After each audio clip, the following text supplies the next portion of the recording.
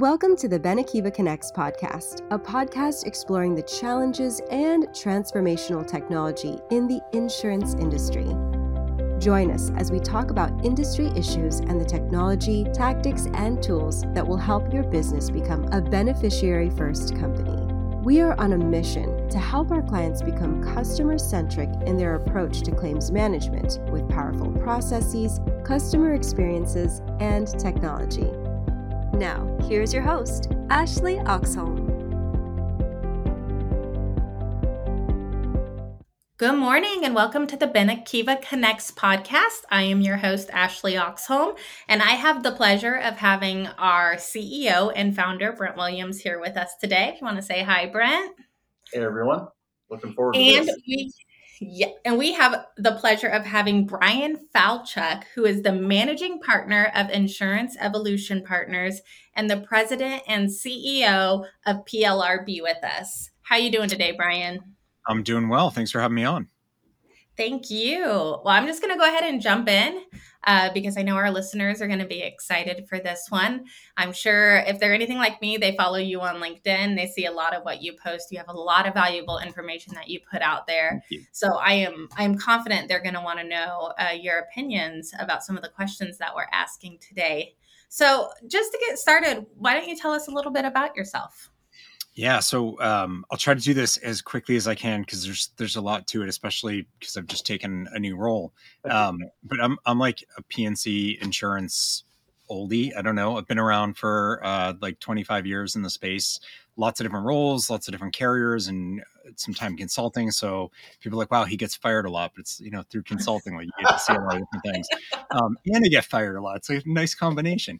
No, but it was a really cool way to get to see so much breadth of what makes up our industry and wildly different situations, geographies, lines of business, market segments, carriers, et cetera. I had the honor of being a chief claims officer as my last role at a carrier, which was incredible. And that's where I think I really connected with the purpose of the industry so much deeper, because that's where sort of like you live at the front lines of that reason why insurance exists. And it just sort of pushed me to dedicate myself even further to kind of why we exist. And so I left for an insurtech that was trying to help in claims more, talked to lots of different carriers in that role. And then I decided to break off on my own and just sort of help the industry, help carriers, solution providers, pushing ourselves forward. And of course, that coincided with COVID. So there's so much of a need for transformation, for change, and not just talk about it. So it's been a really engaged and involved few years. I've been putting out a book series and podcast series called The Future of Insurance, just to help. Like the books are business books, but they're sort of self-help for the industry. And then literally, like as we're recording this, I'm assuming the helm at an industry organization called PLRB. It's Property and Liability Resource Bureau. And we're, again, committed to claims. We help in figuring out coverage and like how do we stand by our insureds. It's not always clear cut. I think people outside of claims or outside of insurance don't always get that. There's complexities to it, regulations, different forms that things are written on. Every claim is a bit unique. So we help our member carriers sort of figure out, what is covered, what isn't, why, how do we educate those adjusters better to be able to figure out those things and to get smarter about the work. And everyone's got too much on their plate. So it's really about standing by those member insurers who are standing by that promise to, literally the world. Nothing happens without insurance behind it. So for something people might make fun of, I feel like this is an incredibly important profession. It, kind of keeps the world humming and protects people and takes the risks of so many things that we face away from people going after their dreams. So that's all the stuff that I do. Lots of different things going on, but it's actually really exciting, and I'm lucky to be able to do it. That's awesome. No, that is awesome. And you mentioned COVID and the changing the future of insurance. And Brent, I know you can speak to this just from a Ben Akiva perspective that really did change Ben Akiva. It put us on a rapid growth because of the change that was demanded out of insurance carriers. Do you want to speak on that just for a minute? Yeah, when we, when COVID hit, we didn't know what to expect from a business perspective. There were a lot of businesses ramping down, a lot of businesses taking defense as opposed to offense. And, we didn't really know what that meant for Benekiva. We knew we had a product in the marketplace that would allow anywhere, anytime, any device operation for all parties involved. But it wasn't until that hypothesis was actually tested during COVID that all of a sudden our phones started ringing. We got a lot of more inbound leads because, one carrier that we shifted 100% of our claims staff to work remote. We saw no drop in claims payments and or production. And all of a sudden the news of that just started occurring on its own. We weren't sharing that, but one carrier would talk to another colleague at another carrier and they'd say, "Oh, we shifted 100% of our staff over and no issues here. I just processed a claim on my iPhone." And all of a sudden they're like, "How the heck did you do that?" "Well, we used Benekiva."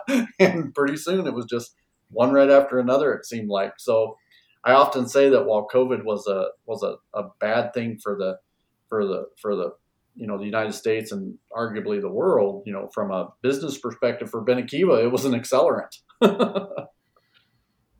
So absolutely. So why insurance? Let's kind of shift there and go, why insurance? Because in my experience, I certainly didn't intend on ending up in insurance. I did, but I didn't intend on it. So Bryan, tell me a little bit about how you got in insurance and more importantly, why you stay. Yeah. Well, so I like, you always get one of two answers: by accident or your parents were agents. That's pretty much it. Yes. Like, and it, for some reason, it tends to be both parents, Yes. which is neat. But anyway, maybe it's like, well, then it's genetics, it's nature and nurture. But I was definitely accidental. But if I really stop and reflect, the thing that struck me is I'm also a car guy, and my dad is too, and we have always shared that love of cars together. We go to the car show together, etc. And I remember when I was probably 6 years old, sitting in the passenger seat with him, and a Ferrari or something like that went by, and I was like, little kid, I was like, "Wow, that's so nice." And my dad's from South America, so he has an accent sometimes, especially when we're talking about cars. And he goes, "Do you know how much it costs to insure this car?" And so I think, and he's not in insurance at all. Yeah. But I remember being 6 and being like, "Well, it still looks good. Like I don't, that doesn't change the way it looks." But I think maybe his discomfort with insurance like bred something in me subconsciously. I don't know. So by accident, but perhaps there was some subliminal messaging going on the home front. So it's possible I was being pushed into it. That's so funny. What keeps you in it? Well, it's too late for me now. I'm ruined. I did, being a car nut and a bit of a fitness junkie, I have looked at other things from time to time. And I did an amazing run at a specialist insurer, and time came for me to think about leaving. So I was like, well, that's a natural time to look around. And, there were plenty of interesting things, but I really didn't have a true reason to tell a story for I could do that. That'd be neat. But there was no I have to go and do that job. Right. And then there were a couple of those. And so I ended up deciding between 2 insurance roles, and those not knocking any of those other jobs. I'm sure they would have been plenty interesting, but there was nothing that I really felt that draw to. And that's when it was clear, I never looked outside again after that. And that was a decade ago. And it is once you really see the purpose of it, it's hard to think, I can do so much here. I can create a lot of improvement and betterment and support that mission. How could I go and do that somewhere else? Yeah. And I think lots of people in different professions feel that way. Heating technicians who are people are freezing. Yeah. They need me. This is what I do. It's not just oh, I have to go and do this for a paycheck. Right. Some people, but I felt that calling. And so, I can joke and be like, I'm ruined for any other industry. They wouldn't want me. But the truth is, I have no interest in it. I've really, accidental or intentional, I've ended up here. I'm really thankful for it. And I love what I get to work on. Yeah. No, that's awesome. And I came from a background of always wanting to work nonprofit because I want to help people. And so, life happens. You got to pay bills. And I ended up in the insurance industry. And I left for a while to go and work for some nonprofits. And I didn't have the skills. The people who do those jobs, they're saints. It's wonderful to see them, the social work side of things. And I ended up coming back to software and specifically within the insurance industry because I still get to help people. Yeah. You know, and I love that. And I think if you were to ask anyone on the Benakiva team, that moment we get to help carriers accomplish their goal and offer that better claims and servicing process for their members is just like, that's the moment it all matters to us. Yeah. It's just, it's a great thing to be a part of. There's someone in need that needs help, and the best way you can help them is making the world better. You know, that's someone who is at one of those moments where they're on their knees. It could be the toughest thing they've ever faced. Mm-hmm. And if you're contributing to that toughest thing not being so tough anymore, that's purpose. You know, there's the world needs everything. Like, we don't just need nonprofits or just this, or just, like, we actually need everything to get along. And so finding that mission and why you're doing your work is invaluable.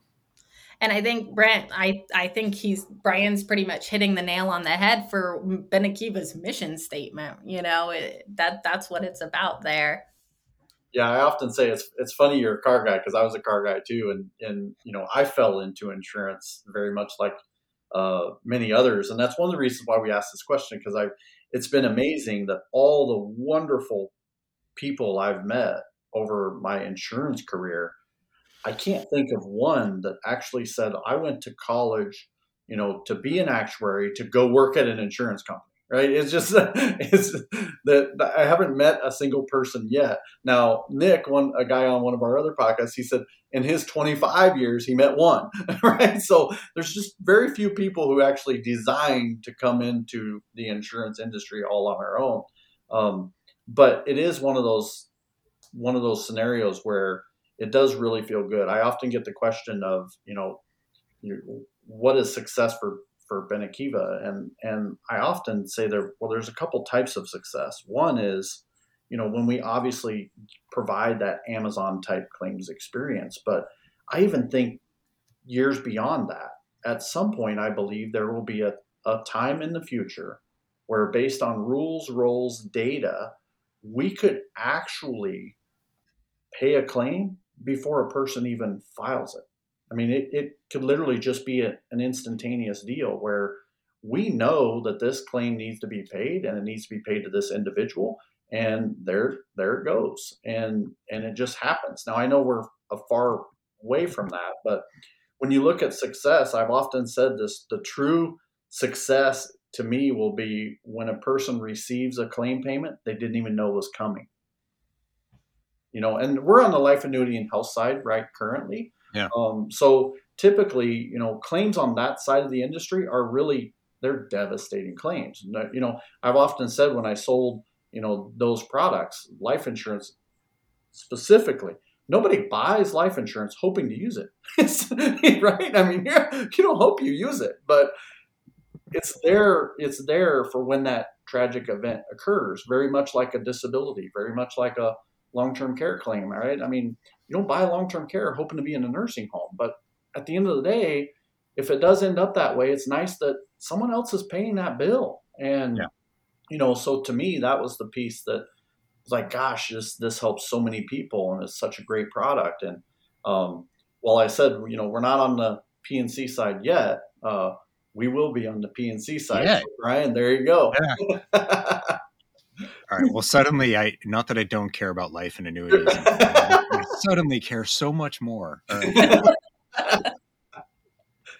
So let's talk about what are some of those big changes that you have seen in the insurance industry, specifically from that customer needs perspective. Yeah. Well, so this to me is a really interesting one, because, you know, we talk so much in, like, not just insurance, but about the bar rising and the Amazonification and Netflix, like all of these things that on a day-to-day basis, everybody, age aside, is interacting with very different customer experiences. And what I've come to realize is we talk about it like it's something new. And so, like, people have discovered, I don't think that's what it is. I think what it is the tolerance is gone. Mm-hmm. It's not like people wanted to take forever to get served or wanted to have to go through all this back and forth. It's just that we didn't really know better, or we didn't know that you could overcome that.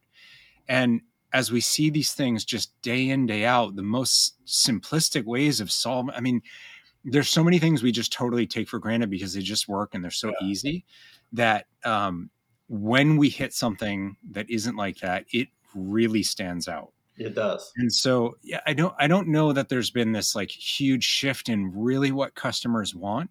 I think what the huge shift is, they're just not willing to accept that, oh, well, we're insurance, so we can't do it that way.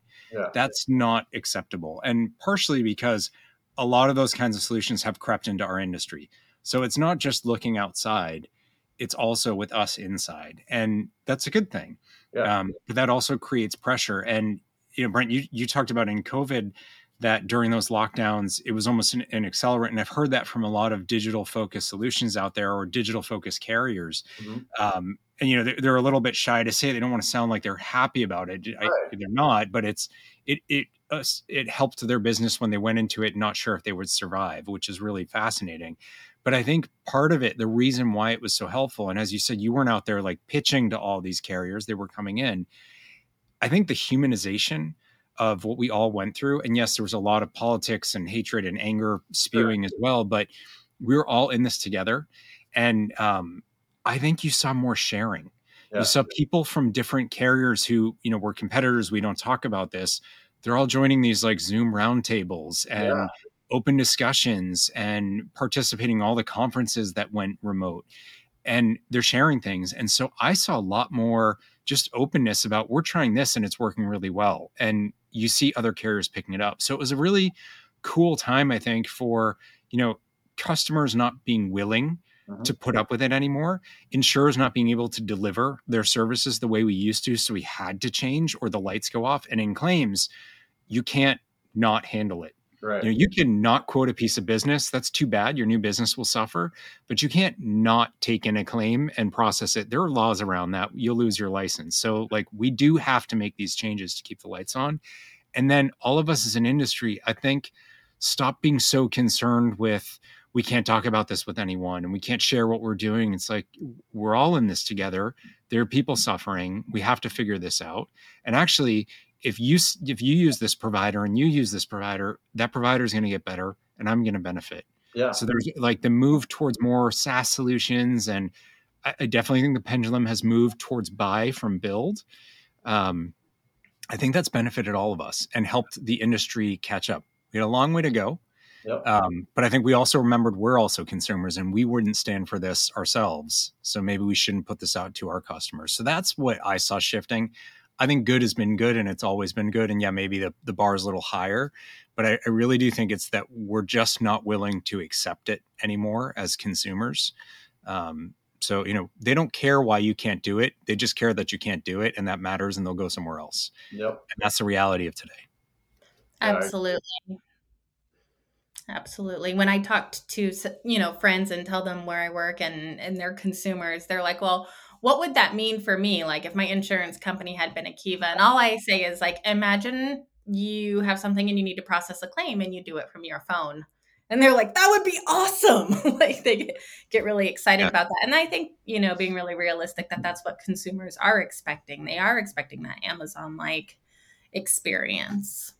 Yeah, I remember, I think it's a paradigm shift as well. I remember, I have three daughters and I remember, they always used, when they were younger, they always wanted to go get a McDonald's Happy Meal. And I remember, sitting in the drive-thru, they ordered their Happy Meals and I'm sitting there and at one time, there were people handing a credit card through the drive-thru window to pay for it. And I used to think, oh my gosh, why would somebody put, food like that on a credit card and pay credit card fees and all that stuff, And then over time, it got to the point where it shifted. I remember I was paying for a McDonald's meal and I pull out a $50 bill. And my daughters, they actually were embarrassed. They're like, oh my gosh, Dad, what are you doing? You're paying in cash? Nobody pays in cash anymore. So there was that paradigm shift. And I remember for Ben Akiva, it was, we've always said we wanted to provide that anywhere, anytime, any device operation for all parties. But when Amazon came out with that one-click buy, I was like, oh my gosh, this is how a claim should be. Click a button and you are done. I mean, it should be take a picture of a document, click a button, and that's it. Yeah. And now there's this paradigm shift where everybody expects that Amazon type experience. Yeah. And when you don't get it, it's such a stark Oh, difference. it is. Yes. That is how Amazon got me. And now I have a hard time actually shopping in real stores. So let's talk a little bit about the future and the future of insurance and looking ahead. What do you think the next 5 years in the insurance industry looks like? So this isn't good, and people will be upset, but they're all living it anyway. I think it's going to be tough for at least a couple of years, and maybe this is. I don't think it's just a PNC thing. I think it's everywhere. The tools to deal with it are just different. We talk in PNC about in claims about frequency lines and severity lines. Here's stuff that you're going to get a lot of claims, but they'll be smaller, autos, some other ones. It's like, sub $10,000. They happen a lot, but hey, you handle them efficiently and you move on and you staff for it and you have tools for it. And then you get your severity lines, big, expensive, complex claims. Again, you staff very differently. You might have engineers or attorneys as your claims handlers. Where we're at right now, it's sort of like everything is a severity line. Yeah. The frequency ones are just a lot of severity frequently. Yeah. But they're really expensive. And Brent, when you said $50 for McDonald's, that's a severity problem. Yeah. Like I doubt you got 220s back with your change. Right? So, I think about, my family, I was one of four. So there were 6 of us growing up and we would stop at Burger King and McDonald's on the long road trips. And I don't even know that they had to, really could have gotten by with a 10 and maybe a couple other bills, but a 20 was more than enough. Yeah. So you have that everywhere. And so that is an issue for the industry. Some of it is on the physical side, property losses, and it's just stuff costs more. It takes longer to fix. The longer it takes to fix, the more hotel nights you're putting people up for, rental car days, the more likely they are to go seek an attorney, for a public adjuster to walk by and drop their card, all those things that amplify the cost. But then we also have the whole litigiousness. There is a tenor in this country of hatred and anger. I mentioned it before. I was talking to someone the other day about the plaintiff's bar, and he said, back in the day, the plaintiff's bar was really, really good at driving sympathy and sorrow. You felt so bad for the person. You wanted them to be made whole and then some. Mm-hmm. Now that's not their approach at all. No. It's about teaching the insurer a lesson. It's about teaching the business that is the insured a lesson. It's about punishing someone. And so that's why you get a single person in a lawsuit who, the economic value is in the hundreds of thousands. And this isn't someone who's paralyzed for life. Like, let's say it's like a wrongful termination lawsuit or something. And then the judgment is hundreds of millions in punitive damages on top of that, because it's like, we're going to show them. Right. And what you have is plaintiff's bar that is probably taking half of that or 40% of that. So it's not like that person's making out ahead. Right. And then the next settlement is judged by that one. So it's an escalation. As an industry, we just fight that with more expensive lawyers, and that can help. But I promise you, the plaintiff's bar is doing an excellent job on that front too. And some of the big firms have more advertising budget than the largest carriers, which is really scary. If it was helping people who were hurt, I'd say, well, then you know what? We deserve it. But it's not. That's not what it's about. It's making the whole system more expensive, and a small population of very talented, and I'm not going to use any negative terms about them, people who are, taking advantage of the way the system is set up. And that's not a good thing. And we as an industry have to come together to figure out how do we deal with all of these problems, because eventually it's not sustainable. And I've already heard some carriers talking about that, as what pockets are we no longer able to compete in because the prices aren't sufficient. We can never get them there because no one would buy, can't get the reinsurance. These are fundamental, core economics issues. That's a problem. And we need to figure out other solutions. And actually, I think there are kind of decision model and other kinds of tools that can help us here, other than just throwing more money on the fire to try to fight it. It's an arms race, and those don't end well. So that's unfortunately, it's not a happy story, but that's what I see going on right now, is the escalation in costs leading to the potential uninsurability of major swaths of the market. We need to come at it with a different approach. And the cool thing is, I have seen solutions when fed the right data and deployed in the right way that I think can be really helpful. but that's a huge shift in mentality for the industry.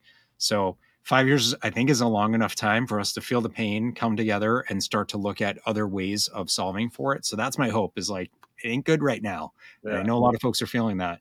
5 years from now, we could be in a different place. And frankly, that's part of why I like the role that I get to play at PLRB, is trying to bring the industry together to talk about these things and figure it out. We have to be here, because if we're not here, literally, like, there is nothing that happens in the economy without insurance behind it. Imagine if we weren't there. It really does start to fall apart. Like, the world honestly does start to cease to function. Yeah. That's not viable. So we need to figure out how we deal with this. Yeah, it's interesting you say that, because it's people often don't look at the fact that a business is a business. At the end of the day, those costs, those fees that they pay, and all those litigations and such, are going to trickle down to a higher cost for the rest of us, right? Yeah. So while those few are making out like bandits, so to speak, the rest of us are paying for that. And at some point, there's going to be a shift. There's going to be a teeter where the economics don't make sense simply because of these type scenarios. And it's not just our industry. It's, I was talking to a friend of mine who's an executive at, I'm not going to list the tire company, but he's an executive at a tire company. And we were talking about these types of litigation scenarios, because obviously I'm in insurance, so we can talk about that a lot, because there's a lot of litigation in insurance. Yeah. And, he was sharing that there was a sad scenario where a person was in a van, and, the tire blew and it caused the van to flip, and this person became partially paralyzed. And of course, an attorney got involved, one of those, chasing car wrecks types attorneys. Yeah. And not that they're bad people or anything. Obviously, people need, some people need some of that help during that process. But what was interesting to me is the case itself. One, it was a person that was in the country illegally, so therefore they shouldn't have even been here. Yeah. And two, they ended up getting like $150 million. I mean, they're going to have their grandchildren's grandchildren will not have to worry about money, and they weren't even technically legally here.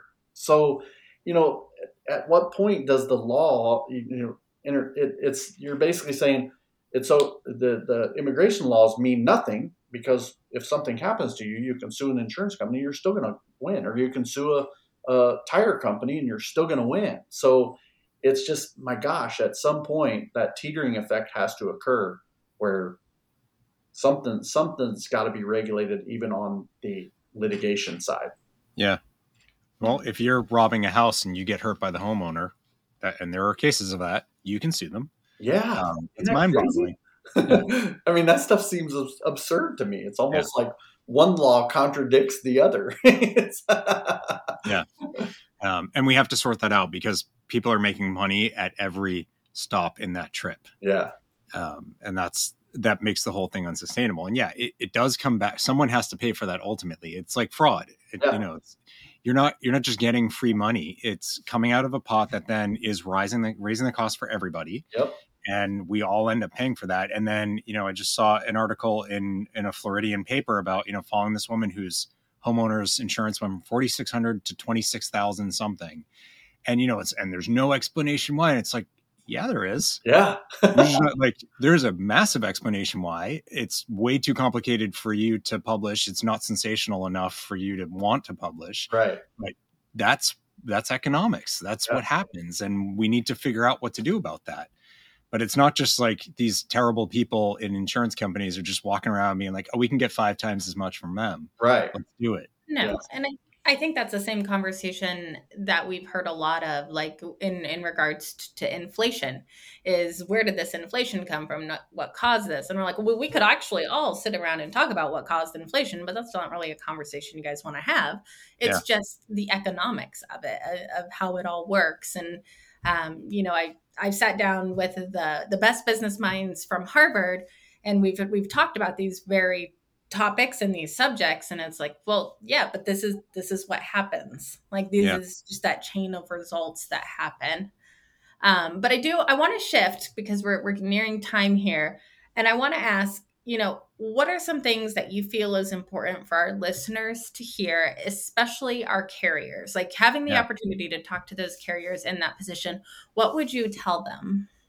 So I think that the biggest holdback for us to making progress to solving these things is, and this is a gift and a curse, but it's within us. It's a choice. They're tough choices, but we hold the keys to making them.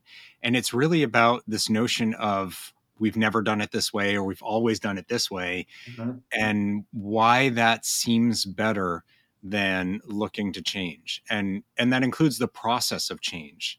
I've been in pitches with different startups who get the buy-in, and everyone's like, yeah, we're going to move ahead, and then they pull us aside afterward, and it's like, just so you know, it's going to be 18 months before the pilot launches, because that's how we work. But that's how we work isn't actually a process. That's how we work isn't a business requirement. That's a choice. And you could choose to do it differently. And I'm working on a new book that actually is about this, like trying to speed through a number of these things. And it's because I'm sort of, I don't want to sound negative, but like, I'm sick of it.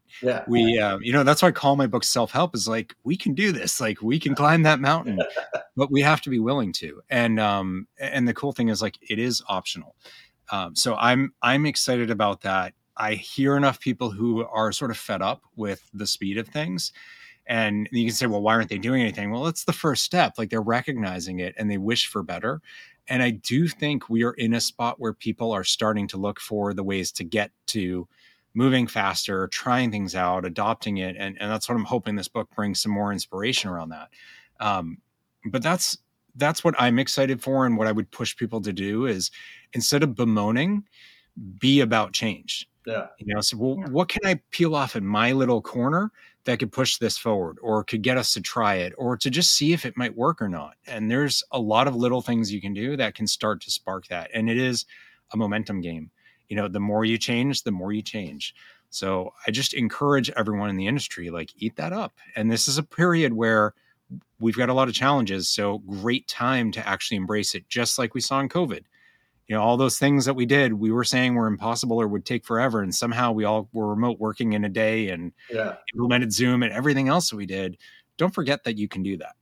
You've done it before. Let's keep that energy and that engagement, because we have to. Absolutely. Brant, what would you tell our carriers after this conversation?